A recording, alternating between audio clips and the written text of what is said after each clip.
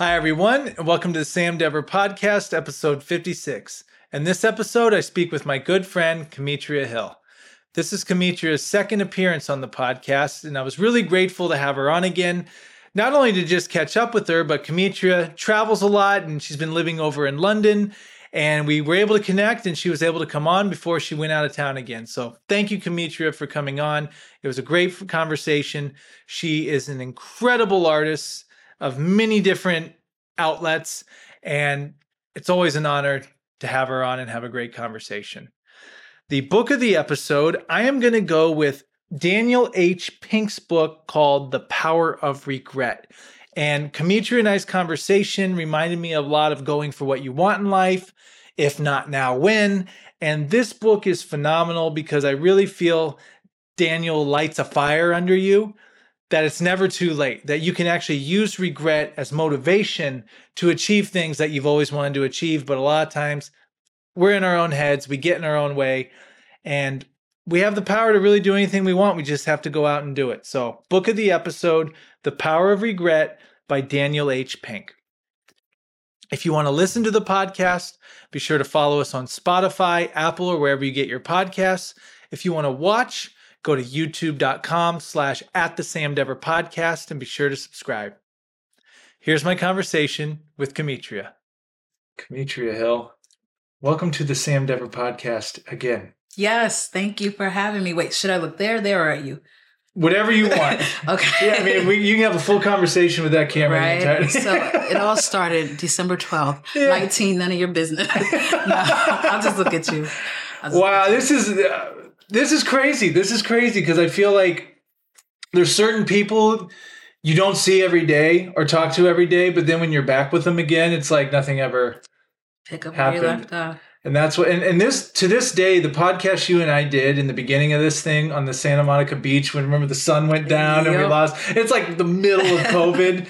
And we're like, should we be doing this? Should we not be doing this? Yeah, that was pre-vax, everything. Jeez. So we were just sitting there on the beach, socially distanced, and it was so much fun. We were on blankets and I had on a big hat. I remember. I haven't watched it again since. Really? Well, I've seen clips like from comments and stuff, like people like my uncle's like, oh, I saw that thing. You spoke so well. But so I've seen like those little tidbits, but I purposely didn't want to watch it before this so that later I could watch and be like, oh, this is where I was in life, you know, at that time. I'm curious to see. But well, I'm curious too, because you got a lot of compliments on that episode, by the way. Oh, thank you. Yeah, a lot of people were a big fan. And I was telling Eric here before we began, we went deep on that one.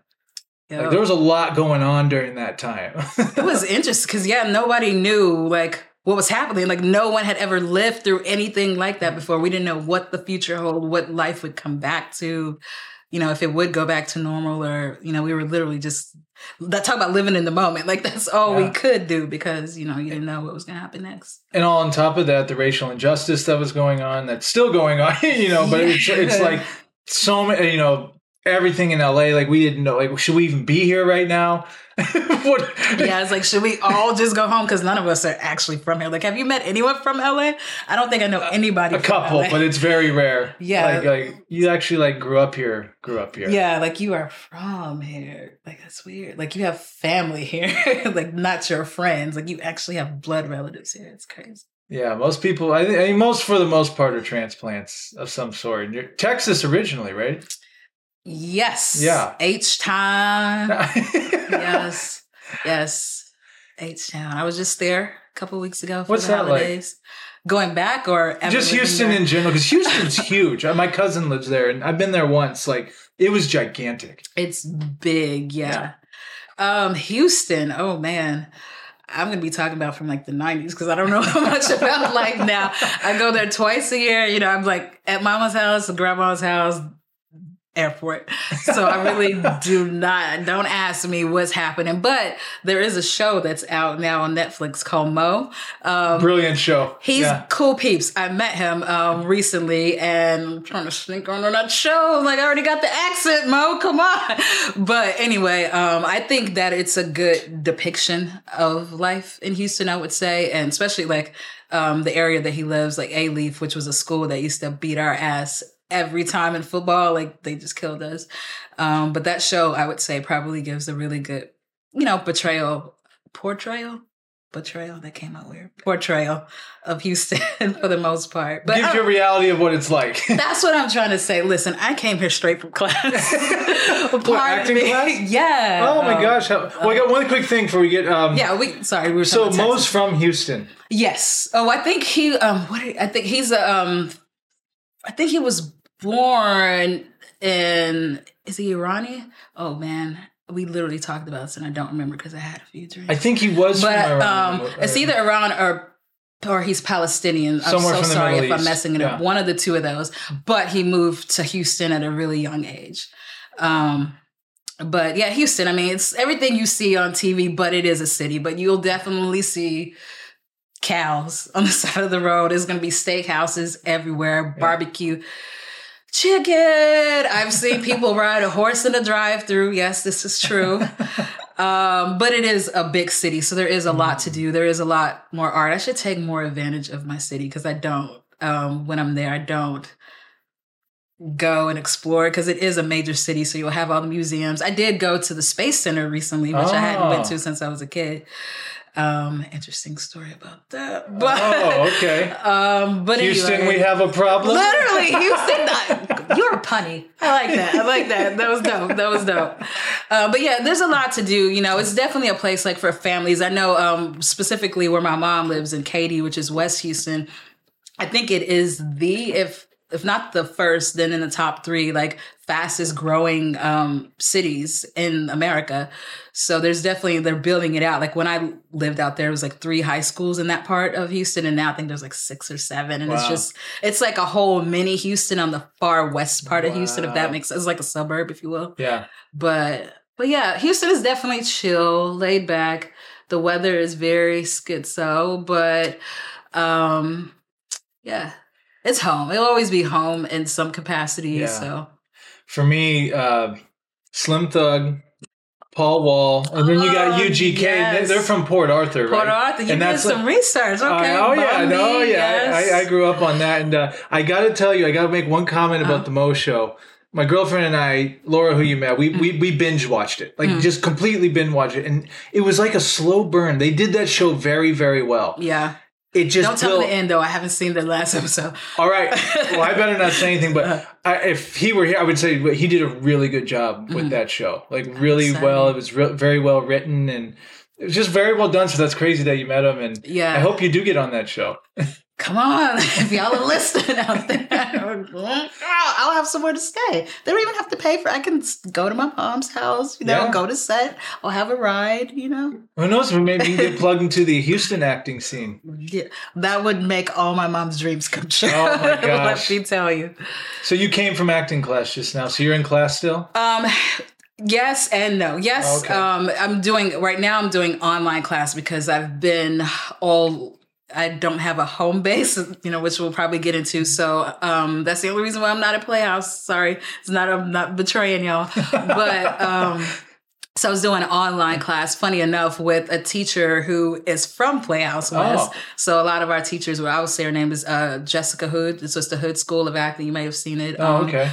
But anyway, so I had been doing online classes. Today was the last class for me because next month they are doing Spoon Rivers, and I have done Spoon Rivers twice. I am not doing it thrice. So I gave them all my advice on how to do it, but well, not even just that, but since I'm also, which we'll probably talk about, going back to London in a few weeks. So the time difference would be class would be starting at midnight. So yeah, that's the real reason, not the Spoon Rivers. That's the real reason why I ain't going. Well, before we get to London, correct me if I'm wrong. So as you know, this is the apartment that used to be Eric Jorgensen's, and now it's mine. But during my injury, I was here, and we were both in here. Did you do a Zoom Spoon River show? I did. Yes, we watched it on that TV in Sue's class, and I remember watching you do it. Ooh, yes. You all did a really good job. Thank you. It's blood. So I did it twice. I did that one. And then when we started coming back to class, I guess that was the beginning of 2021. I did them with Wolf in person on Magnolia. So okay. Yeah, don't have it in me to do it thrice. you put in your time. I'm all spoon rivered out. I can write my own edition of that book. I'm good. I'm good. I've done male ones, female ones. I know this town. I'm good. Well, and you know what? You and I have the honor of doing that legendary nursery rhyme showcase right before the shutdowns. Yes. And you actually had one of the last performances, at Playhouse. Yeah. Yeah. With you and Richard Moeller. Shout out to you guys for that. That was incredible. Yes. That was crazy because that was our second time doing North of Providence. A second run, because the first time it was like the one act block, and then this was like a standalone with Dolores. And so it was interesting coming at it like 6 months after. Like I think the first time I had just gotten into advanced. So, you're still working out your kinks and figuring out who you are as an actor. And then the second time with a little bit more experience, like going into the work, was interesting. And I'm like, yeah, I'm going to give it my all, all the things. Because it's so rare that you really, and I know like a lot of like, I don't want to say big actors, because what does that mean, right? But people that you've seen on, I'll say named actors, talk about not hitting the mark on something, like, oh, I wish I would have done this different, but the movie is done or the play is done or whatever. So this was one of those rare opportunities to give it another swing and really go at it. And then the world shut down the day after the opening night, never to be done again, which is unfortunately, but at least we had like billboards. So that was cool. Like having, a billboard at the school and, play bills with your stuff. So I still have the memories. Oh, it was incredible. I still tell Wolf about that show. What you guys did with that. It was so trippy, so creative. Yeah, it was so interesting. It was amazing. And so I want to talk about your jet setting lifestyle here in a sec. But as far as acting goes, like what's your take on acting now? Because we haven't been around you in a couple years, and what's your perspective on the craft now? Or is it something you can even put into words? Like, oh man, that's such a good question. Gonna take a second to think. No, I'm not. I'm just gonna say the first thing that comes to my mind. Okay. Take that back. Feel the pinch. Yes, I'm doing. Oh, that's not scripted. Sorry about that. I think we're good. Well, this is right on brand for me because I'm a very this big is klutz, gonna go. This is gonna go in the promo reels. Please do. My mom would be like, "Yep, sounds about right." I break stuff all the time. I'm not touch that. Okay, we're cool. Sorry, Charlie. What was the question? Oh yeah, acting. My perspective. I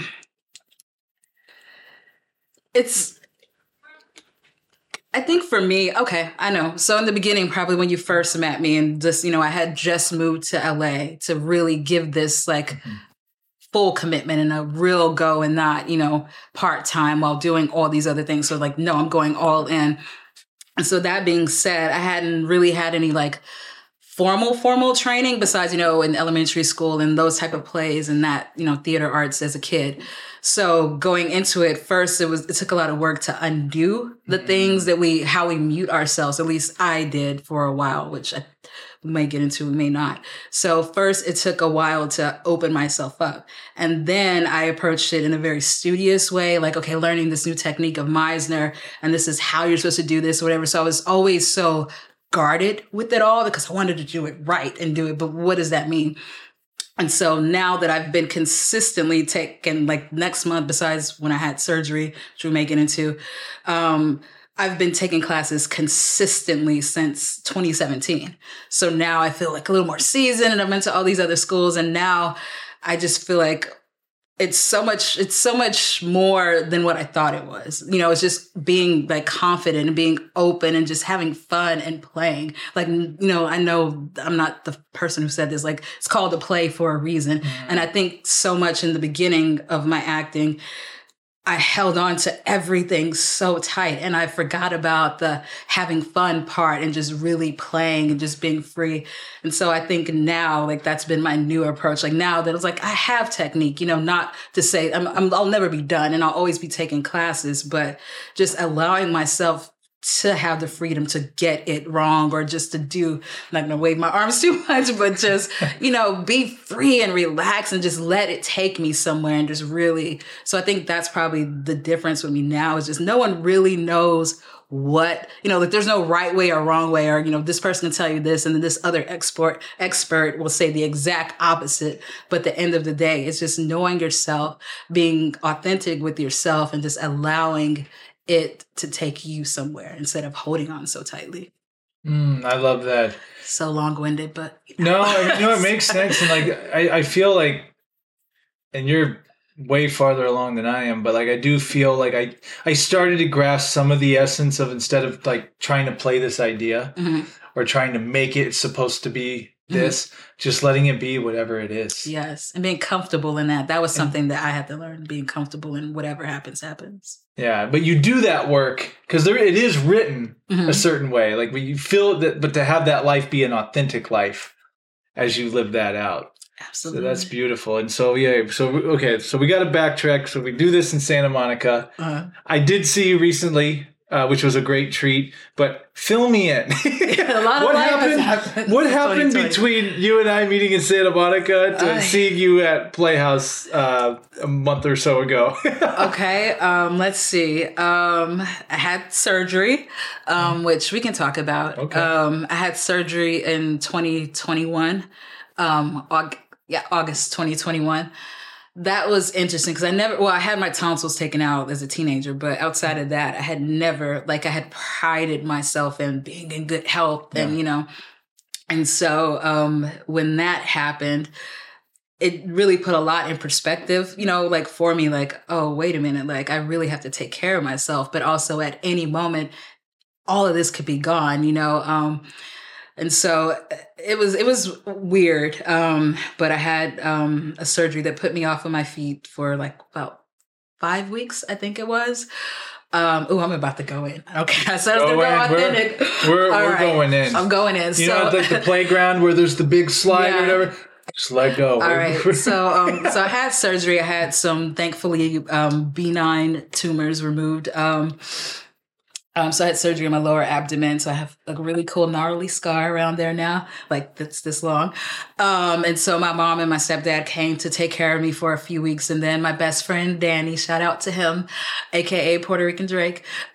He came from New York and he took care of me. So being so, I, again, prided myself on just being so self-sufficient, moving away from home, in my late teens and moving first to New York, then here, I can do it all by myself. And then when the world puts you still, no, you need people to take care of you.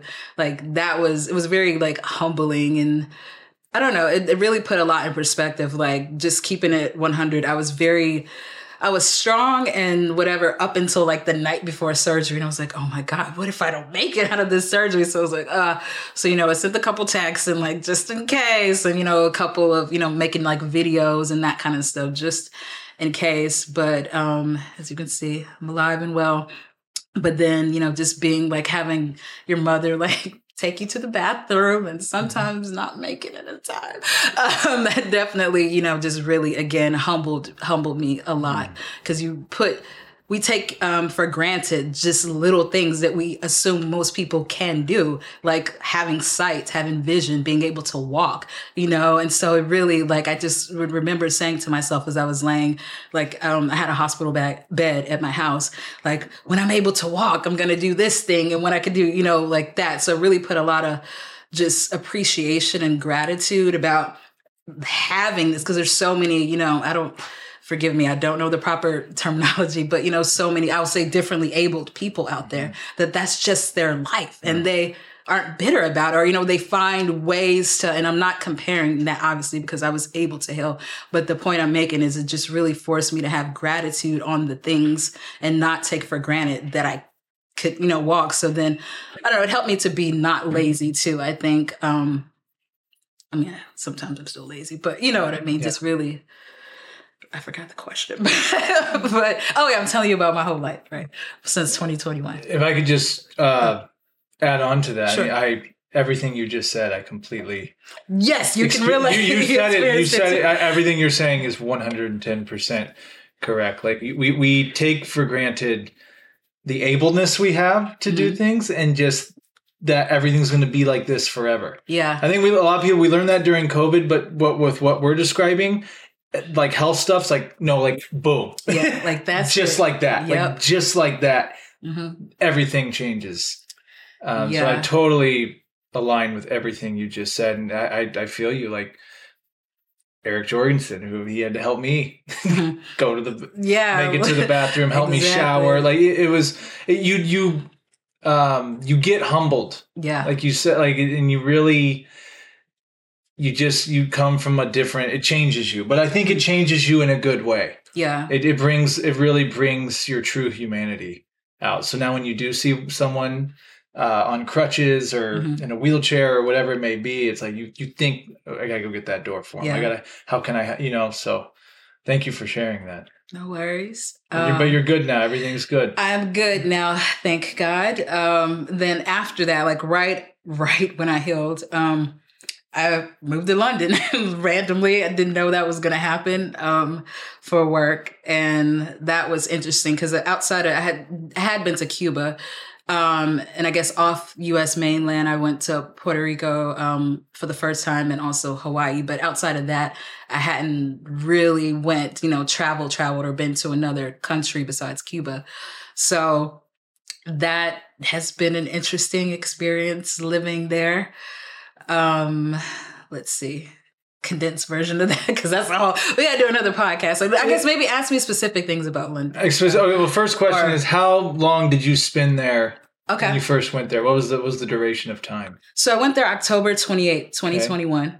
I remember it because it was 2 days before Halloween, 3 days before Halloween. And then I was there should I say this? Immigration purposes? Well, roughly I was there for until August of 2022, give or take. But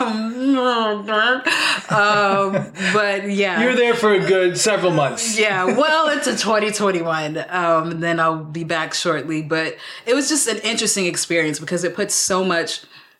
First of all, I learned that America is not the center of the world because, we're taught, like our way. Look, we think everybody does stuff the way that we do it or say it, but we're just this one small piece and there's a whole giant world out there. And so that was like a interesting culture shock, especially those first 3 days. Cause I would just like street signs in London, for instance, we have street signs, right? It was so hard for me to find I don't know if you've ever been there, but they're on the buildings in like little bitty. It was like, how the hell are you supposed to know? They we're used to a pole, right? Yeah. With a green sign, maybe a white sign or even a blue sign, but a pole with a sign. Nope. On the side of a building here, a little mold there.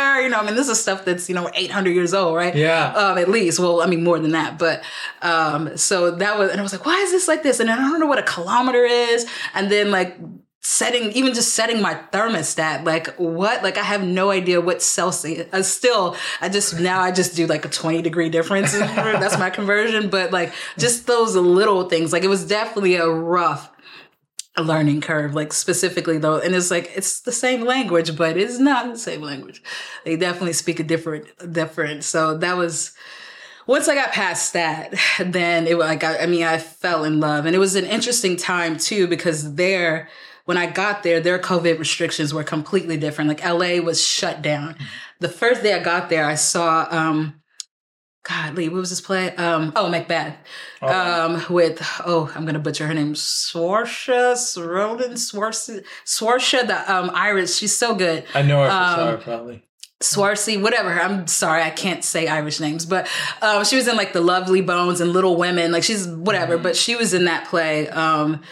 And I was so jet lagged, definitely fell asleep, but it was good. It was really, really good. And that was my first time really getting to see real theater. And it was no one's wearing masks. And so it was is this the same world?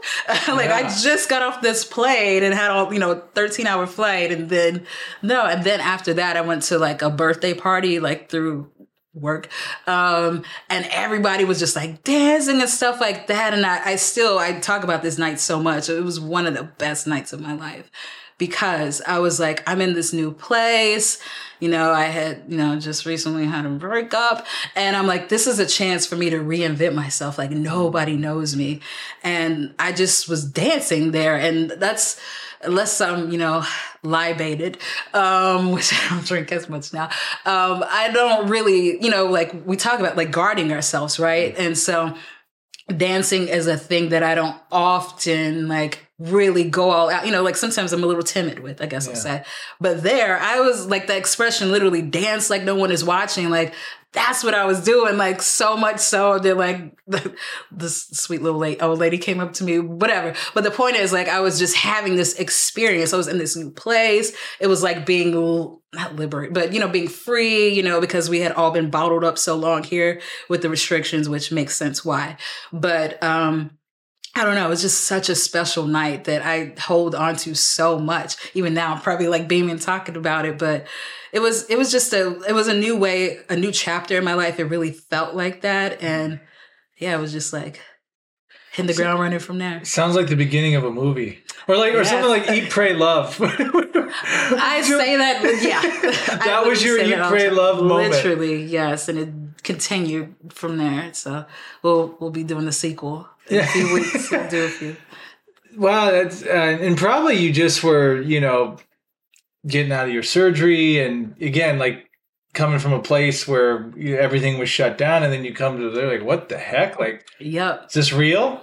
Yeah, and also too, even just if you've never been, like, just seeing that stuff, because here, our country is less than 300 years old, and so there's so much history and beautiful architecture and stuff that I had never seen before. So even just walking, like, I remember a friend of a friend who's a friend that I had met here is British, and so when I got there, she was back there, and so she showed me, like, she took me on a walk, like maybe that first week I was there, and she took me to the Somerset House, and it wasn't open at that day. I think it was maybe late, but just going there, it's like this manor or whatever, but just standing there and seeing like all the majesty of it. I was like, some lord lived here hundreds of years. You know what I mean? Like, we don't have those types of things in such a new country. Mm-hmm. So it really, again, just like sitting there. And that was another thing. It was like, we think that we're, the shit in America. Sorry, I don't know if I can cuss, but like, there's stuff that's been here like way before our little bitty baby,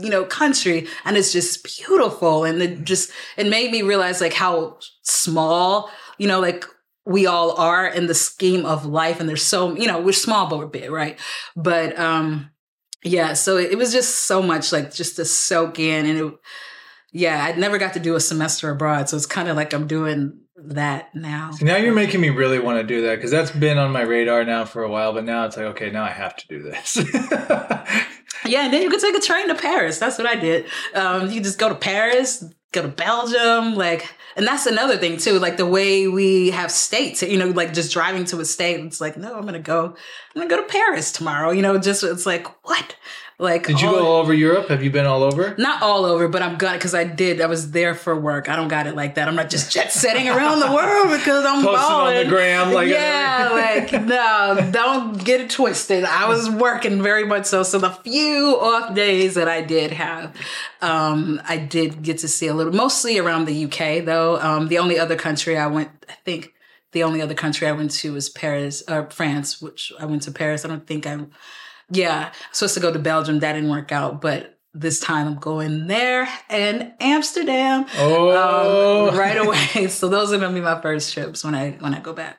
Now, is Stonehenge close to where you're at? Where is that at exactly? It is in the UK. It's just far, but I am going to go there too. But that's the only thing that's there. So, sorry if I'm offending people. So, like, it's a trek, just for that. So, but I would make a weekend trip out of it, because it's not something I can just like, hop on the tube, as they would say, and just go to. Like, you can't do, like, you need to like rent a car or do like a bus or something to go to where it is. Is there a ferry you take? So when they say, because UK, you can go across to Europe on a ferry, or is it a train? Do you have to go over a body of water? I guess under one. Well, like, for instance, you go underwater. Yeah, like when I went to Paris, for instance, I took a train. Tube. Yeah. Well, the tube. See, I can't even say it. What we in America would say tube. They have like a few extra. I don't know if it's diphthongs or symbols, so whatever I'm trying to say, syllables. So they would pronounce it like a ch sound, so like the tube. But that's what we would say the subway in New York or something like that. So that's just a regular subway. But at St. Pancras, which is the Harry Potter train station, apparently, that's where they have like the Eurostar, and that train will go to Belgium or to Paris or whatever. So that's what I took, and it does go underwater. But you don't see it. That's another thing. Yeah, because I, went with a friend. They're like, yeah, you're going to see, you're going underwater. So I'm expecting. I'm like, how does this work? Do I need like snorkel stuff? Or like, am I going to see fish like and sharks stuff? and whales next to me? Like, definitely, it's black. You don't see anything. You're just in this thing. How long does it take? Like, what's the... It only takes, talking about Houston being big, I think we talked about this. So it was barely 2 hours to get from London to Paris on the St. Pancras. That's crazy. So you're underwater for 2 hours. Not the whole time, but you can feel it. Like my ears would feel the difference or whatever, but a good chunk of it you are. I would say maybe 45 minutes. Sorry if I'm wrong. Something along those lines. It's just crazy to think about. I don't know why I'm finding that so fascinating. Because there's nothing like that here. There's nothing like that here. Like you're literally going underwater. Yeah. For 2 hours. Yeah, it's crazy. I don't know how I feel about that. Yeah, you can't I think I'd much rather be high in the sky. True. Than underwater. I don't know. I guess conceptually, if you really think about it, it's like, I didn't think about it. Well, now when I go again, see, you fucked that up. No. It's fine. Well, I'm sure they do it how many times. Exactly. Yeah, it's fine. So. Question two. So, like, what are the people like in compare? I don't know. I'm not trying to say one's better than the other, but like, just is there a different vibe with people? How people interact? Is it more friendly or is it a different type of... Because you've lived in New York City before too, right? For 15 years, actually. Yeah, so you have a good, like, you know what I mean? Like, you've lived in LA, you've lived in New York, you're from Houston. Yeah. You've got a pretty good mix, at least from the U.S. going over there. So how does that compare, like, from where you've been? I would say it's probably closer to New York. I would say, people have, their business, right? So they're going here, they're going there. I wouldn't say they're definitely like, they're not warm and fuzzy. Like they have an expression like the stiff upper lip is like a British expression, whatever. So they're not necessarily like the people I got to know them and see a lot of their emotions. But, other people that I met surface level, were more stoic, but I had been told that we're much more, I know, we kind of they beat around the bush more. We're much more direct, I learned. So I was definitely called aggressive a few times there, a few times there or whatever, but it was just like, no, we're just I think it's just a cultural difference. I met a lot of great artists there, like a lot of people in plays and stuff. Mm. And so a lot of those people were very warm and friendly and generous with themselves and with their time and just really passionate. I'll say a lot of people that are passionate about whatever the thing is that they're doing. Mm. And not that people here aren't, but yeah. And I would also say I would feel like they're more matter of fact, I think. So that could be a good or a bad thing. Like in New York, I appreciate that. Some people that go to New York from the South might say that people are rude, but I just think they're more, like matter of fact. I think I've been saying matter of fact. Can you break that down? Like, what do you mean by matter of fact? So like, to the point, like if I go to, a cafe, to get a spot of tea, it's not gonna be like, hi, how are you doing? You're not gonna get the Trader Joe's apple experience, Trader Joe. Yeah, but it's not like they're mean, it's just that stiff, upper lip, if you will. I know it's a weird expression, but yeah, I don't know if that makes sense. No, that makes sense. I just started having Trader Joe's flashbacks too. I think the other thing, I know where I was getting at too. I had a couple incidents, like one at a movie theater, but like when people are bothered by stuff, that's what I mean too. Like they'll go around, and I feel like we will confront that like I did in the Scream 5 movie because I wasn't liking what I was seeing. So I may have told someone to shut the fuck up. But how did that go down? I finished the movie, but there's a chunk that I missed with Sydney, so I don't know what happened in it. But so at that point, that's when I learned that Americans are really aggressive, I guess. But I feel like I would have done the same thing that anybody else would have did if their movie experience or their cinema experience was being ruined by overly drunk people with bottles and right, it was like an early showing, so just really random side note, I went to the movies recently and I love going to the movies. One thing do we have to have that many snacks? Like, you know what I mean? Like, it's just like I get like getting a little something, but like there's literally just, and all I hear is like during that, it just kind of took me out of it. But sorry, you just reminded me of that. Like, yeah, movie etiquette was something. Yeah, I see. You're with me exactly. Yeah, it's like I want to enjoy, but see, we want to sink in and enjoy this film that's being shown. But okay, so that all being said, now I'm curious. Mm-hmm. So tell me what it was like when you came back to America after being away for so long. Did it change your perspective of here? Now that you had lived in somewhere completely different for that amount of time. It did. Another thing too, I guess this kind of ties, like how I see myself, I think really changed too, because again, when going back to the people, like, I'm just gonna be candid. So when I got there, I realized that I was exotic there. And I was like, what? Exotic? Because a lot of people would tell me that you're the first African-American that I had ever met. And I'm like, what? It was Black people everywhere. First of all, I realized, and that's another thing too about the, I guess the right word is ethnocentric thinking about America as the sense of the world. Because when I say Black people or what I thought of Black people, I'm talking about African Americans. Then going there was like, no, we are not like a Black British person is not African American. Like, duh, you know. And so that kind of, you know what I mean? Yeah, right. Exactly. They were not. Yeah, but but it's like, again, that's not something that, because never leaving America, we think that the world, you know. So I was exotic in that way because, and I was like, oh, what? You never met I was like, that's crazy to me. There's like, well, we've met Americans, but I don't know. So maybe taboo, or sorry, don't come for me on social media. But, oh, they're coming. I know they're kind of like, please, I don't know. Cause they were, sorry, I'm not trying to say any stereotype, but I was like, what do you mean? You know, so I was like, I guess thinking about like my family, like, I don't know, or even just other Black Americans that I know. I don't know a lot of people that even have passports, let alone that have traveled. So I guess that's kind of what the people that I was encountering or whatever. So like, oh, you're exotic. And then, and this is another thing too, that kind of to tie with the acting and that kind of stuff about like confidence. I mean, your authentic self. When people, like, I'm not gonna lie, I got like a lot of male attention there, which was interesting. And I was like, what? And I was like, why? Because sometimes I'd go out, I'm just like, you know, at that time I had like an afro, I was just like a guy or whatever. So I'm like, what? Like, why? I was like, why are you attracted to me?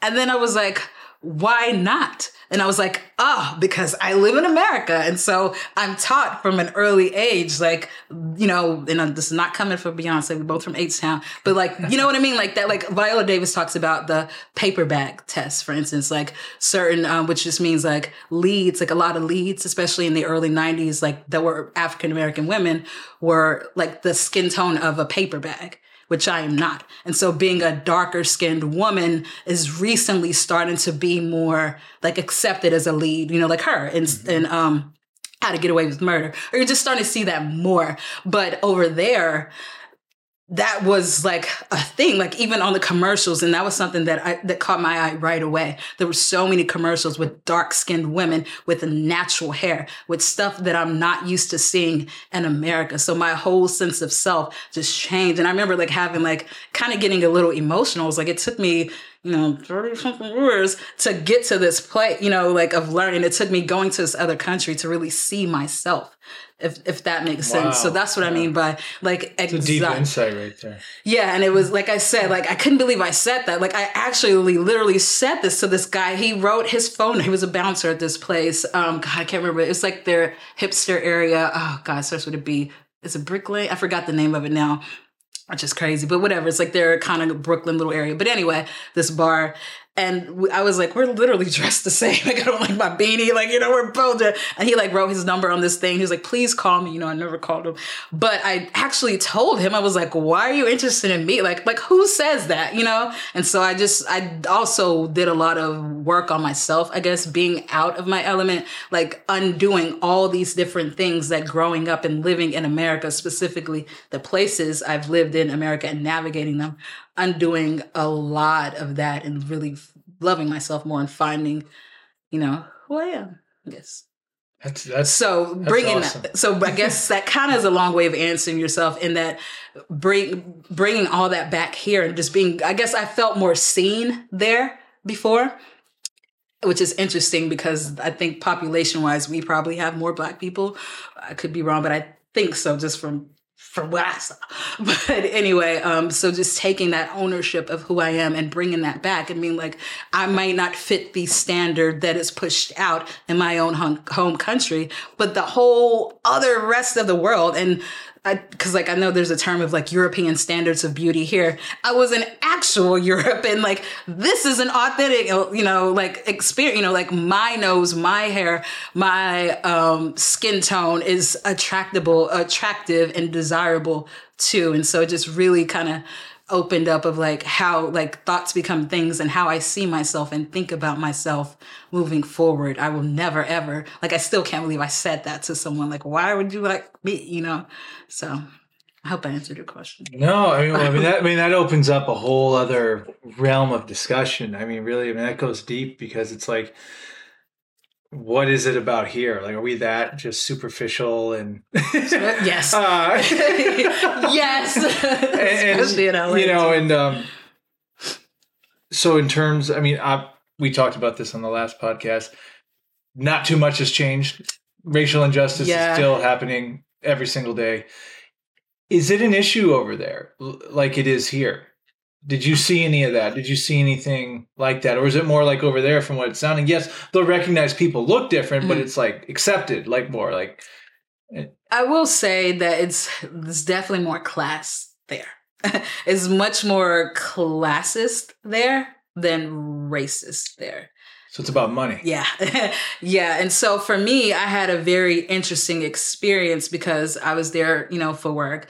And, I cook for a celebrity or whatever. So a lot of the places I navigated, I was with him. So I was treated a certain way because I was with him. So I was looked at this way, but then when I was navigating by myself, depending on what I was dressed in, and that's another thing. We're much more like, talk about the people, they're way more stylish than we are. But depending on how I went out, like in my hoodie or whatever, that determined how I was treated, which was interesting. But so it's more, what type of money are you? Yeah. Or who are you? Like, exactly. That type of thing. But the Black people that I did meet there did say, it was like, no, it's racist too. It's just, we are in America, we're more upfront and they're more subtle. But it's just in general with other stuff, again, like, we're more direct, like, like they, like the movie theater thing again, like I was sick of it. There were other people that were like huffing and puffing. I directly told them like, shut the fuck up. And I yelled this. The person I was with was like, oh my gosh, I don't know you. And I screamed because I had never done anything like that before outside of a Dorn activity in class. Yeah. But I was just boiling so much that I literally erupted in the whole theater. So, so again, it's just, I think it's also culturally, we're just more upfront. But like, if any of the stuff that happened here happened there, it would be all over the news. It would be, right now, this specific story, we happen to be, the week of, Tyree Nichols, but it's so uncommon there that it would, I still think that we're much more desensitized to it because it happens so frequently and so in your face here and there. Like it would be just an uproar of great proportions, just a kernel of the stuff that happens here. Mm. And what an experience for you it's really a gift to have gotten this experience, like you said, to reinvent yourself, to learn more things about yourself. What's something that you've learned about yourself? Like what was something that you realized about yourself when you went over there? Like, oh, wow, I am this, or I'm not this, or, I do like this, or I don't like this. Like something with awareness, perhaps. Jeez. Oh man, what a good question. I think that expression, you're so much bigger than or you're more than whatever. I think, I did a lot of faking it till I made it, here with that, like having artificial confidence in myself without feeling it and knowing it in here. But I think just going there, being able to be whoever I wanted and just having different talks and experiences with other people there, and then hearing them tell me about my story and my life. And I was like, oh, wait a minute. I have had a crazy ride, or you can do this, because like with cooking or with acting or the whatever other hats I wear. They're like, you do all this stuff. But for me, I'm just like, I just do it, you know? But to them, it's like, or to the people that I've met, you know, like that's not something that everyone, you know, does. You know what I mean? Like, if that makes sense, I'm being a little bit vague. So that being said, I think I took a lot more ownership. Like, I really can do anything that I want, or I'm so like, I tell this to my mom often, but like to me, like I'm so much bigger than I know. And I don't mean it in an egotistical way by any means. It's more so like, I can do this thing, you know, I might not know how, but I'm going to figure out whatever it is that I'm trying to do at this moment. I can do it. I have the capability to, and the power. Like I am powerful. I guess that's what I'm trying to say. Yeah, that's a better way of saying it. You are powerful. And, you know, knowing you to the extent I know you, like, man, you've come through a lot of situations and you're shining. Like you do have a great energy to you right now. Like a great. Don't be making me cry. I put on eyeliner just for this because I did not have this on. I think it's important. I give roses while we're all here, but it's like I think it's a beautiful thing. Like because I feel so many people will never find that. Yeah, you know what I mean. Yeah. You know what I mean. Like so. You've been through so much adversity, but look at you, you're still here. Like, exactly. And then having that perspective, like, well, they can all get taken away. That's at least for me. It's just like, I'm starting to wake up to that more. It's like, well, this can all just go. Yeah. So why don't you just, even if it's tough, get through it or see, you know, push like through. You're limitless. Like, you're limitless. I'm limitless. Like only limits are the ones that we put up on ourselves. And I think too, because also I think, by that same token, it made me realize how much time I've lost and wasted because of all these self-imposed doubts or lack of confidence, or some of it's external too. And so that was another thing, like coming back, I'm like, now that I've experienced all this, so now I got this external validation from all these suitors or whatever. Like now I can take that back, you know, and like, you know, go at the world, you know? So that was another, like I really came back feeling more cultured, more experienced, but more like powerful and limitless, I think. That's dope. I'm telling you, you're inspiring me. I gotta go renew my passport. Like it expires. Yes, so come visit me. Yes. So, okay. So that'll be, and well, real quick before I ask that question, theater scene. London, you got a lot of it. Tell me about that. Yeah, I was so, you read my mind. I did a play there too. You did a play? I did a play. Well, tell me about that. That was scary as hell because I was the only one that talked like this. And for some reason, when I was there, you know, listen to all of them talk like this. I swear I sounded like this to me in my ears. Like, I don't know what it was, but like my accent compared to them just sounded like. Houston came right out. I sounded like Bill Clinton ass there. No, like for some reason, my ear was so tuned. I was just like, do I always sound like this? I was like, this cannot be my real voice. Like, what is this? I always thought I had a mixture. I always thought I had a neutral accent with certain words that are a little East Coast and whatever.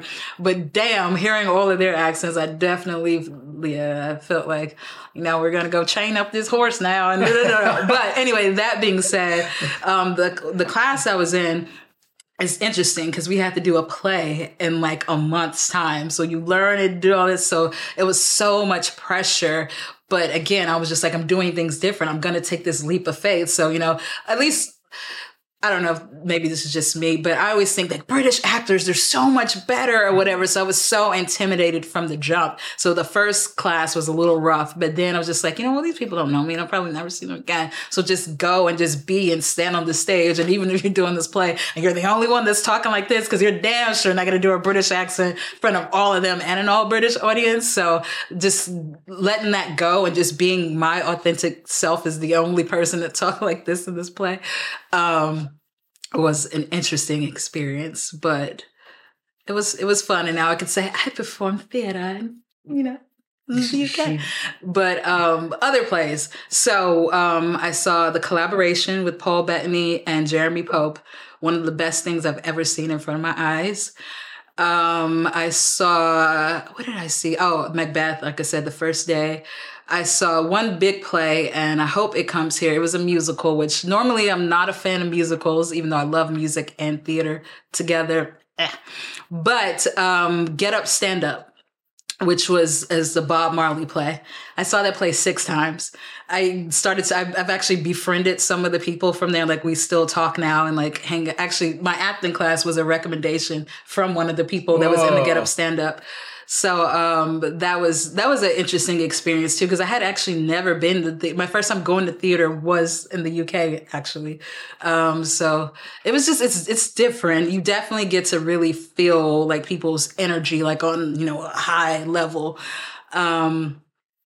Also, that's another place where I saw a lot of the cultural aspects because theater is expensive, and so I was very surprised at Get Up Stand Up when like 98% of the audience, were white people and they're mostly older white people. And I'm like, they just grooving and winding. I'm like, okay.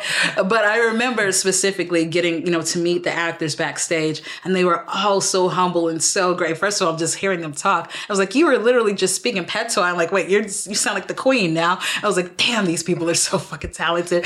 Shit, they're so good because in the play they're doing Jamaican accents, but they were so grateful and like for us to be there and seeing other people of color because they're like it's very rare. We're doing this Black play and there's this story behind it, and it's very rare that we actually have Black people in the audience seeing it. So I didn't never think about that, like how that affects, a performance can or can't. So that was an interesting experience and just really seeing how hard they work and how much, and everybody could sing, they could dance. It was just like, what can't the Brits do? Like they're actors.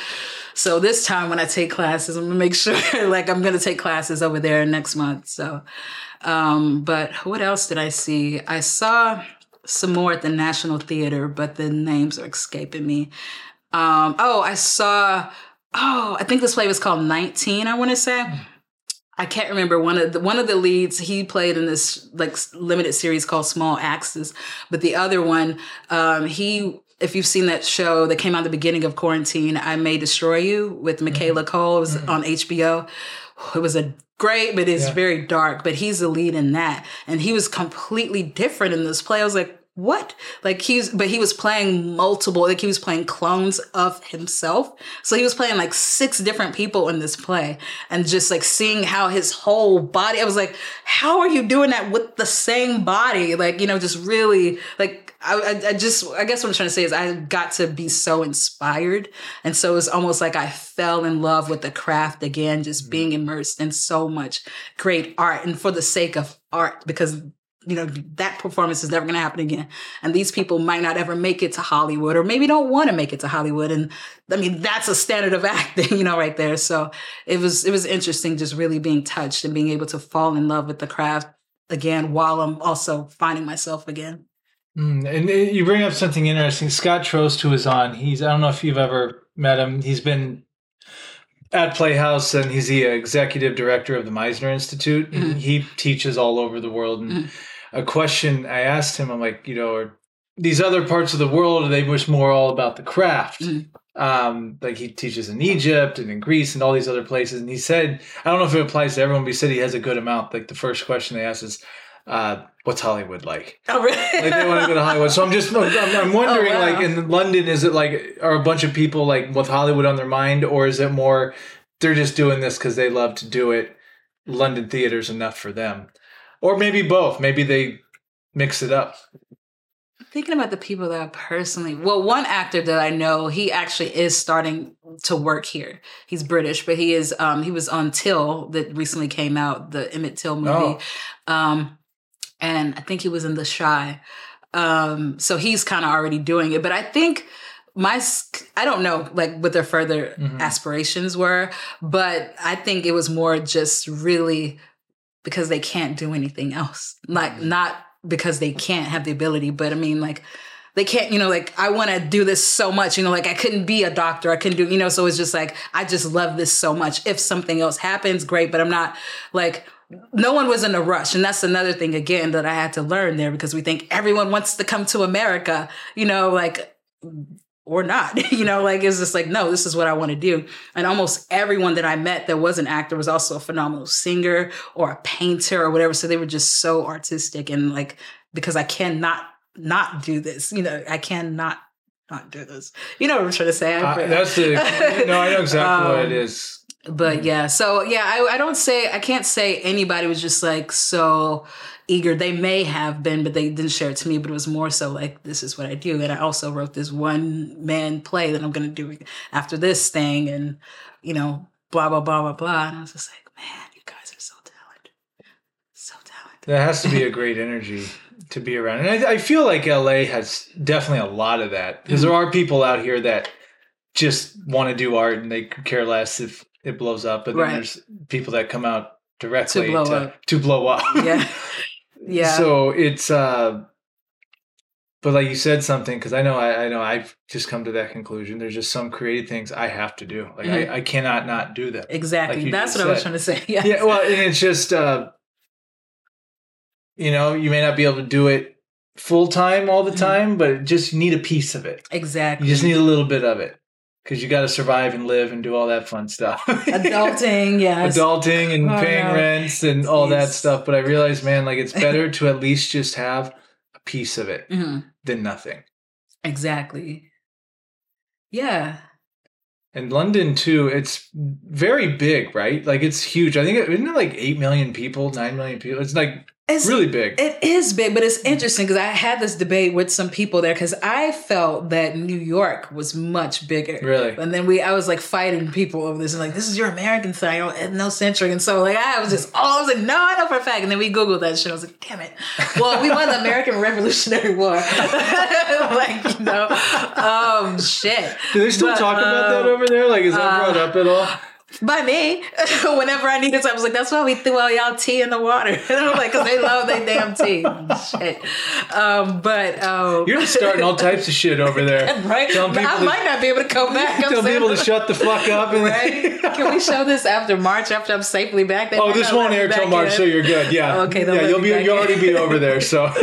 But wait, what were you saying before that? I got on the tea. How big it is. Oh yeah. So to me, it actually felt small but I realized it was because I was mainly in central London to begin. So like, there's only like most of their things are in one certain area. They're things like attractions, you know, like the London Eye but Big Ben and, you know, Parliament and, you know, what's her name? Westminster Abbey, like all of those things.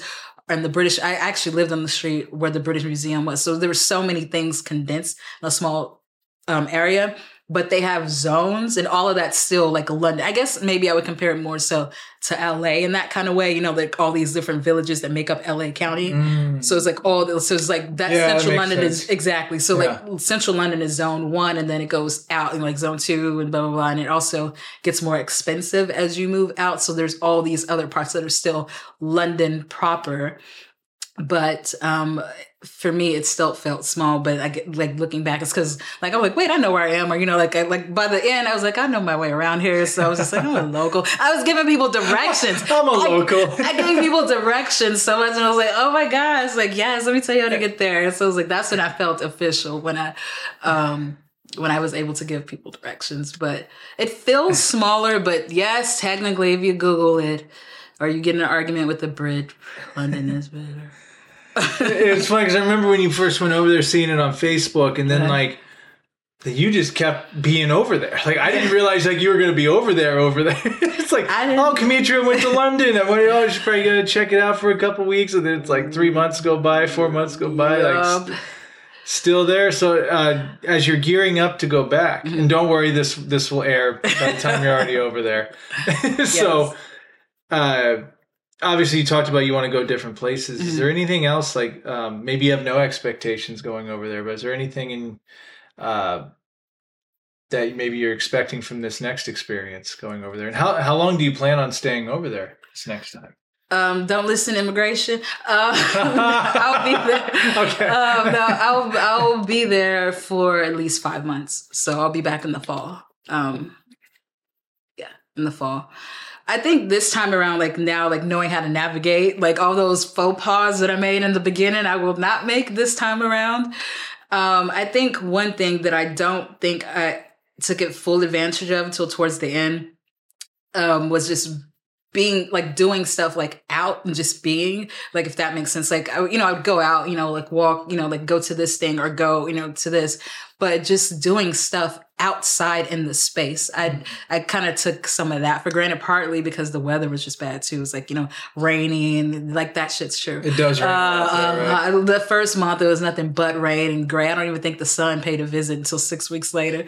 But, and it got dark so quickly. But it just was the time that I went. But just, like going to sit by this dope sculpture or just going, being out and writing and just journaling out, being out in the surroundings and soaking, because there were some days where I was like, oh, I don't have to leave today. I'm not leaving the place. I was like, why?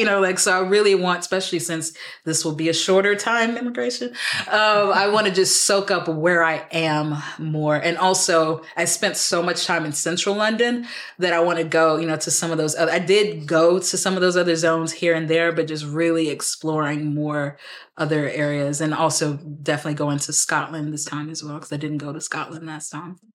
Ireland, are you going to go there too? Yes, I would like to go to Ireland. It also depends on if I get some days off.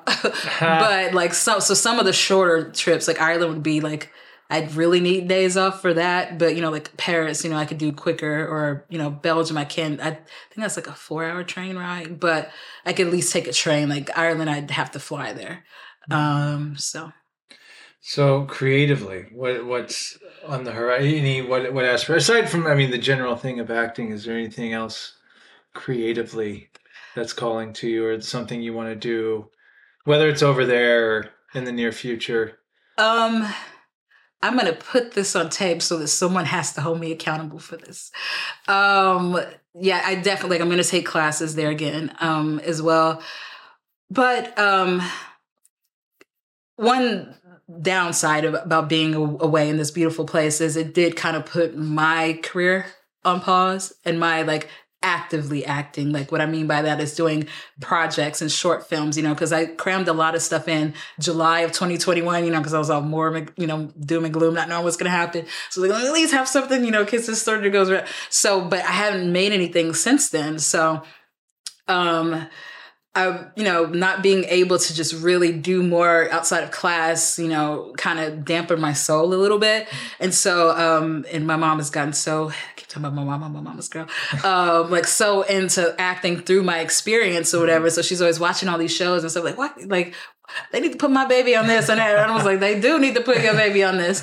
But I was talking to her last week, and this just came out. I had never said this before, but I was like, instead of waiting for someone to open the door for me, I'm gonna build a whole house and let them in the door. And my mom was like, oh, that was good. I was like, oh, I just made that up right on the fly. So that being said, one thing that I'm gonna do, I have something that's in the works with Melanie. But Melanie Thompson? Yeah. But I want to keep that on the low for now, because yeah. But the thing about building my house is, I was like, I think about all the limitations, right? Like, who's going to record this for me? Who's going to shoot this? Or how, casting me? I was like, why not do something where I don't have to rely on anyone else but myself? So I was like, you know what? I'm going to write a one-woman show.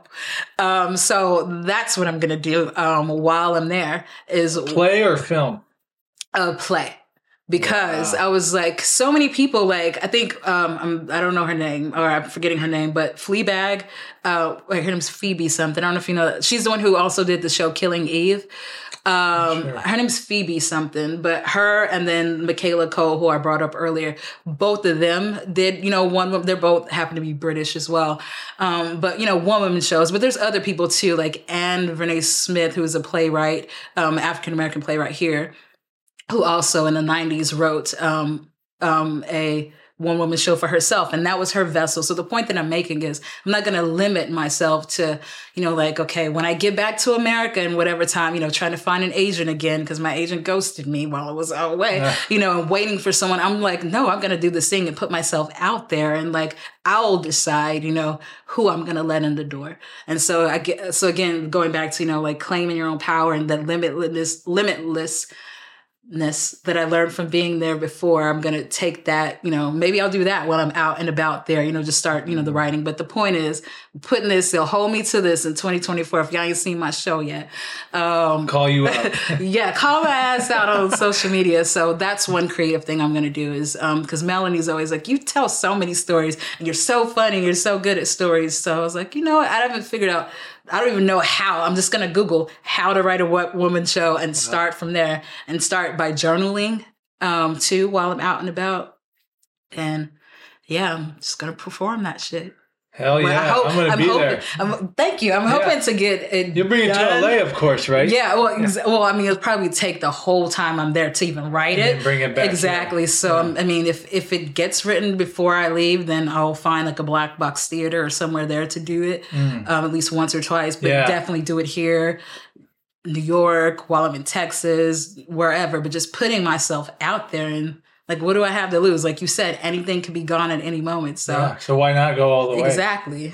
And you mentioned my house. Yeah, that's incredible. And a few things I want to say first is you are so extremely talented. I mean, I've just from working with you and seeing you and doing showcases with you, like thank you. It's been a gift to like work with you first and foremost. And I always go back to that fantasy unit, and that is one of the highlights of my which we don't talk about because we don't talk about outside. But man, those were some good times. What happens in fantasy stays in fantasy. But man, were those some a highlight for me too. What a great class that was. The Wednesday night. Shout out to the Wolf Wednesday night class when we were all there. It was and you know what? Going to these other schools, I realize now how much of a gift that was, because I had the fortunate experience of coming to LA, and that was my first acting school right off the bat.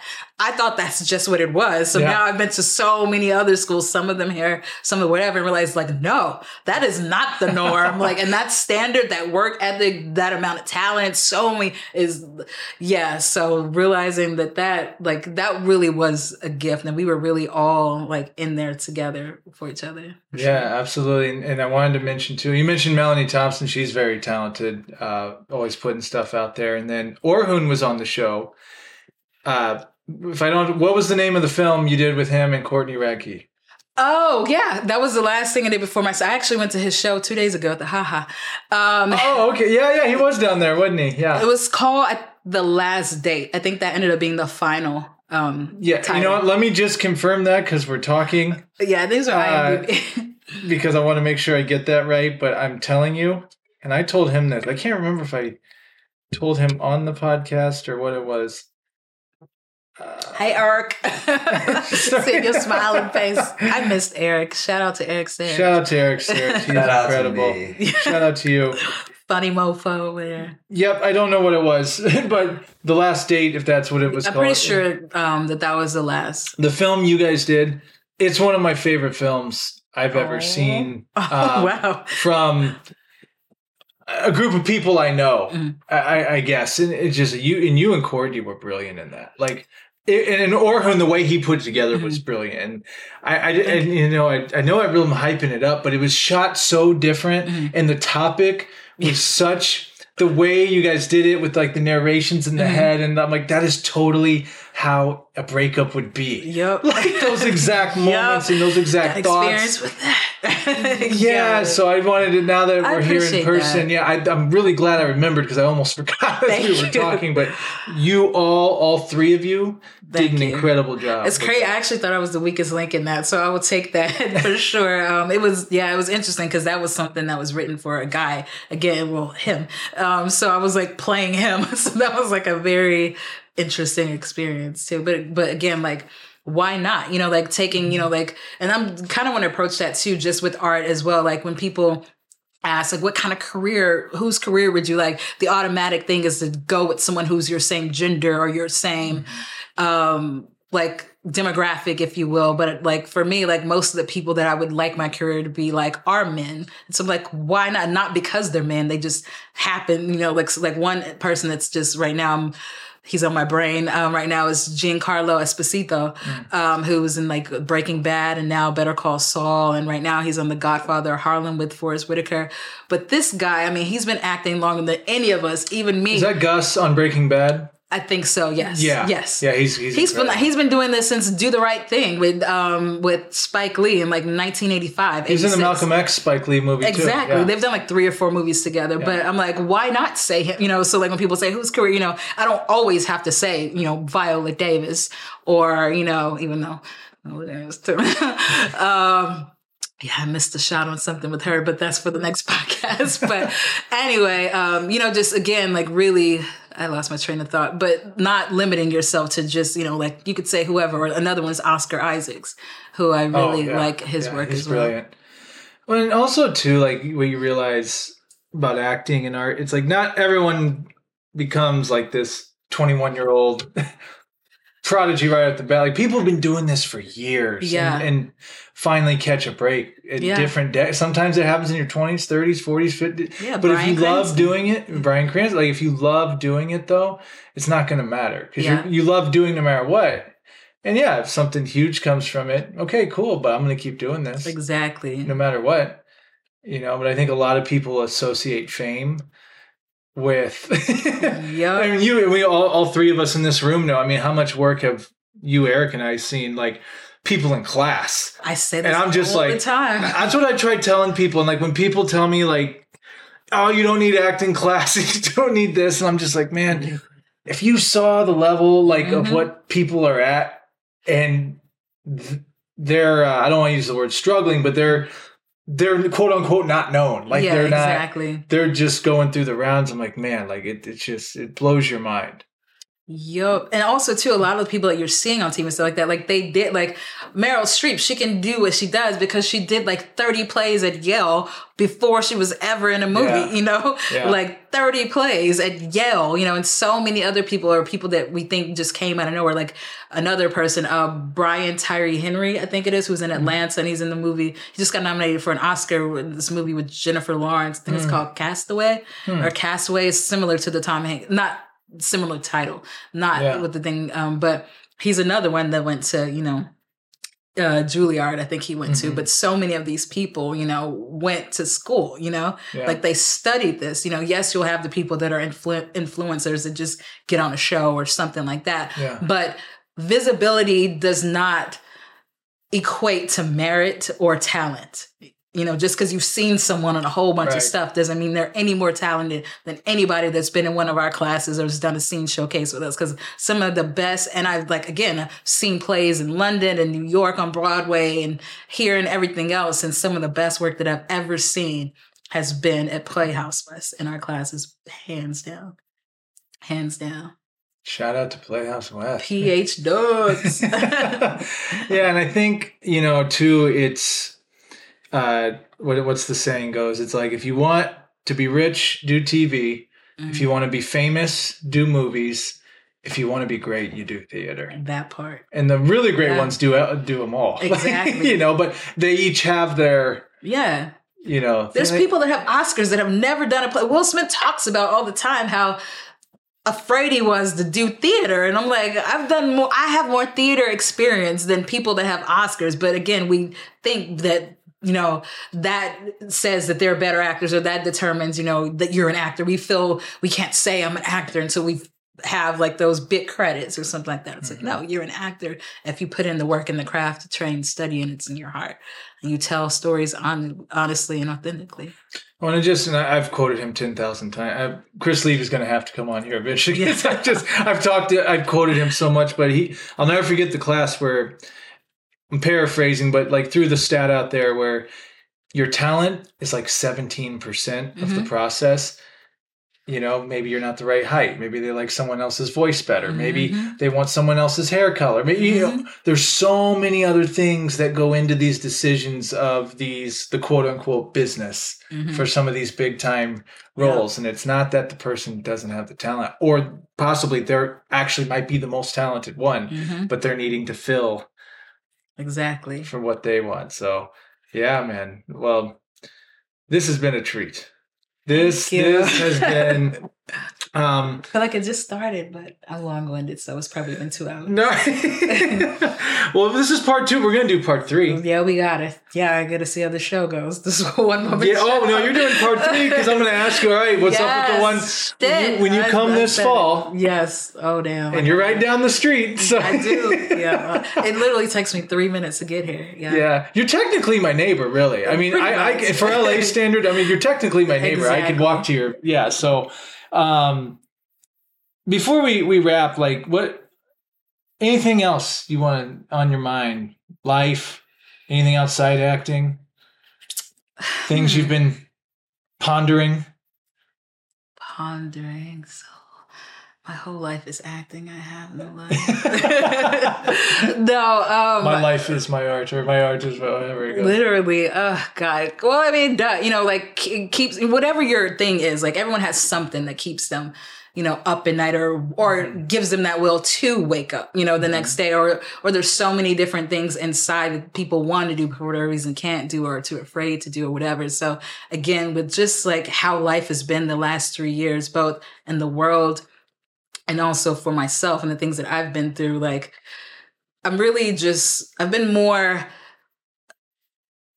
telling people to just do whatever that thing is, because you really do never know, or just be your own like hero. Like I eventually, it's another project that I want to do. Sometimes I'll put this hashtag on some of my stuff, like if I do an inspirational post, but I'm calling it the Be Your Own Hero Project. Maybe I did talk about this in the other podcasts, but just, really not letting, like, if not now, when, right? Yeah. And, you know what? I was going to post this, but I'll say it on here. So I recently had a milestone birthday. We're not going to say what it was, but happy birthday, by the way. Thank you. But anyway, I'm so birthdayed out. I had so many birthday stuff. I'm like, I'm over it. I'm too old now. I felt that shit. But on my actual birthday, when I was so tired from all the pre-birthday I went to a spa. And it was like one of those places where you spent all day. It was in New Jersey. So you go to these different spa rooms and blah, blah, blah. And then in one part, they have the baths, like the European baths, when you get butt ass naked in these things. And so my entire life, I've been a person that struggled with body image and that type of stuff. And I was like, you know what? It's my birthday. I was like, before I leave, I was like, I'm gonna get in this bath. And I was like, wait, how far do you have to walk naked? I was like, can I just drop my towel here? And they're like, no towels, no rope. So I was like, okay. And I got in this thing butt ass naked with all these. I was like, my mom was just there 2 days before for my birthday. She flew to New York and we shared a room together. She's seen everything. And I felt uncomfortable changing in front of my mom 2 days before this. And then I got butt ass naked in this thing. And I was like, I did, so like, I think it's Viola Davis who says, like, even if you're afraid, like, do it afraid, jump afraid, and like to everybody, because I did that. And for me, it was a big thing because I was like, I don't have any pictures of my 20s and other ages, like in a bikini, or you'll never see a picture of me ever in my youth. Like that'll never, because I've had this stuff. So I'm like, what, if something were to happen to me tomorrow, like I would have lived my whole life, like never just being free and comfortable in my own skin. So why not just do it? Because if not now, when? You might not get that chance to. So to anybody out there that whatever it is, it doesn't have to be arts. It could be like, I always wanted, well, I guess dancing is an art, but whatever it is, like even if you can't afford to do it as your, like if you have a corporate job or whatever it is you have to do, you can't do this thing full time, just do it anyway. Do it in your you time and make sure you give yourself you time. Cause that's another thing that I'm just starting to do now, self-care and really giving yourself space in this world. You don't always have to be hustle mentality, because it's going to break you. It's going to wear you down and you're not going to be your best version in anything. So whatever it is anybody wants to do, just do it. Even if you're scared, do it afraid. And that was another one of the happiest days of like my life. And I spent it mostly by myself. My friend Danny came and joined me later at the spa, but it's just, for me, that meant something. Like, I don't know if I will get in the spa again naked, but I don't know for a while, but at least I did it that day. And I just am constantly now trying to surprise myself with the things that I was once too scared to do. Man, it's going to be crazy when we do part 3, because I don't, man, you're just like blooming.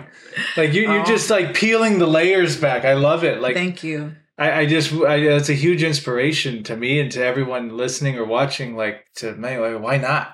Yeah, why not? One thing I've been playing this game in my mind, like, what's the alternative? That's what I've been asking myself lately. I like that. What's the alternative? Because I'm like, oh, well, I can't maybe able to do this well, what's the alternative? Exactly. The alternative, you're just going to stay where you're at, and nothing ever is going to happen. Exactly. But if you at least try, maybe it won't happen. But the only way it can happen is to try. So the alternative is you're just going to sit wondering about it. Exactly. But something will happen, even in that pursuit, even in that struggle. Something will happen. Something will happen. You're like, that's when the change comes, when you're uncomfortable. Like, it's easy to sit in your own shit every day, or to turn, on Netflix or whatever, and just do that, rather than to, like, you know what, like, I'm going to figure this out. I always wanted to make an app, so let me learn how to code, or even have to watch this video, or whatever the thing is. Like, it's got to be a learning curve, or it's got to be uncomfortable, but just like, that's when the magic happens. Or that's when you see what you're made of. You'll never know what you can do if you don't give yourself an opportunity to do it. Like, absolutely. Mic drop. That's a nice mic, so I won't touch it. We don't want to drop it. Trust me. Before I give you the last word, where can the people find you? The peoples can find me on the IG. I think no one's calling it the gram anymore. Yeah. I'm an old ass millennial, so that's another. And Candid, CANDID _Campsta, Candid Campsta, and Campsta is spelled CAMSTA. So Candid Campsta. I'm on Facebook as Cam H. I don't even know if people still use Facebook, but I have an underground Twitter, so no one's going to find me on there. I have a secret alias. So just look me up on the ground. It's the ground. Okay, cool. Well, thank you so much for doing this. This is an absolute treat. I'm so happy, so proud. And shout out to you, too. This is like, what, season 3 now? Like, that was like how many years ago? The past 2 years. Like, it's, going on, it'll be going on 2.5 years before you know it. Yeah. It's been off and on, but now we're like in a... Again, shout out to Eric Sarich. Yes, you got a full setup. Who's taken this to like a whole other level. This is impressive. Even like you got the little like what's that, velvet and like suit with the little kerchief? Shout out to my man KC who gave me this velvet sport coat. That is fire. New turtlenecks and you're looking sharp. I must say, I felt very underdressed next day. I was like, damn, you didn't tell me it was going to be this. I dress like this for everyone, so you just wear whatever you want. Pimp juice up in here. Okay. But it's so great to be around your energy. I'm so grateful to have you as a friend, and I'm really excited for this next London chapter for you, and I'm excited for when you come back to what we're going to talk about when you come back. Yes, no more fights in the cinema. No, I can't make no promises. You've left us with a lot of inspiration, and if you do, you do. Yeah. I probably won't do that. Well, no, because I don't want to get deported. That's how I called myself. I was like, I ain't trying to get deported.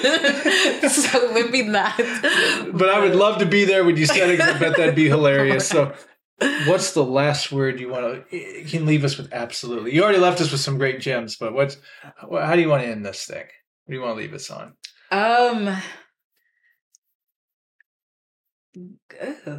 Man, I feel the urge, the need to say something profound, but I won't. But I won't.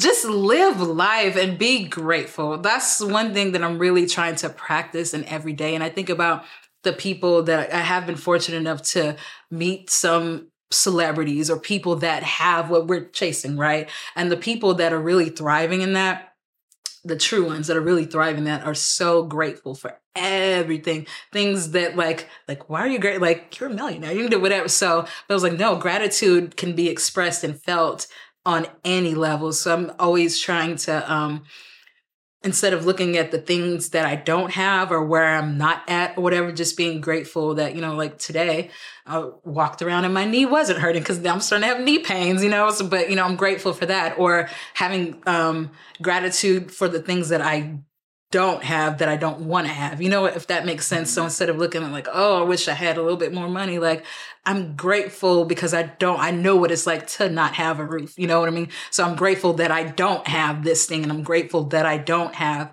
bad health, and I'm grateful, for the most part, so just in any way, like everybody in their life has something. And if you can't think of anything, be grateful that you actually opened your eyes that day, because we always think that that's just the right, or it's a guarantee. But the world doesn't owe you anything. You don't have a right to be alive. It's a gift that you are, but you really don't have a right to. So find gratitude in anything, and just take a lot of time to self-love yourself. That was amazing. I guess it was. I could talk 20 minutes off what you just said, but I'm not going. No, you're exactly. I'll put one more end on that. Is like Marcus Aurelius in Meditations talks about toward the end of the book. We were gifted this existence, and it's like when it's time to go, we can't really complain about it. It's like, well, it was given to you. Yeah. So who are you to say? So it's like very well said. Very well said. Like, what are the odds? Like, so many pregnancies are unsuccessful. So what are the odds? Like, you were one of those spirits that broke through, and and we're all at this time in life too. Like, that is a miracle in and of itself. Like, like, I'm grateful that I was born at this time. If I was born in this country 200 years ago, I wouldn't have a dream. My life would be one thing, and I know what was going to happen every single day of that life, So it's a gift to be born, even though the world can be dark right now and we're going through a lot. But also, we have so many modern comforts, and just, to be alive and at this time, versus whatever circumstances, is a gift. Absolutely. Well, Cametria Hill, thank you so much. Oh, thank you, Sam. I'm so sad. We'll do a proper hug. I just don't want to knock more shit down. I'm so clumsy. Oh, you got to keep some of that, because my mom would be like, yep, sounds about right. Yep. I broke so much stuff. So we're holding you to the plate, and we're going to talk about it when you come back in the fall. Yes. Thank you so much for having me. Missed you, Eric.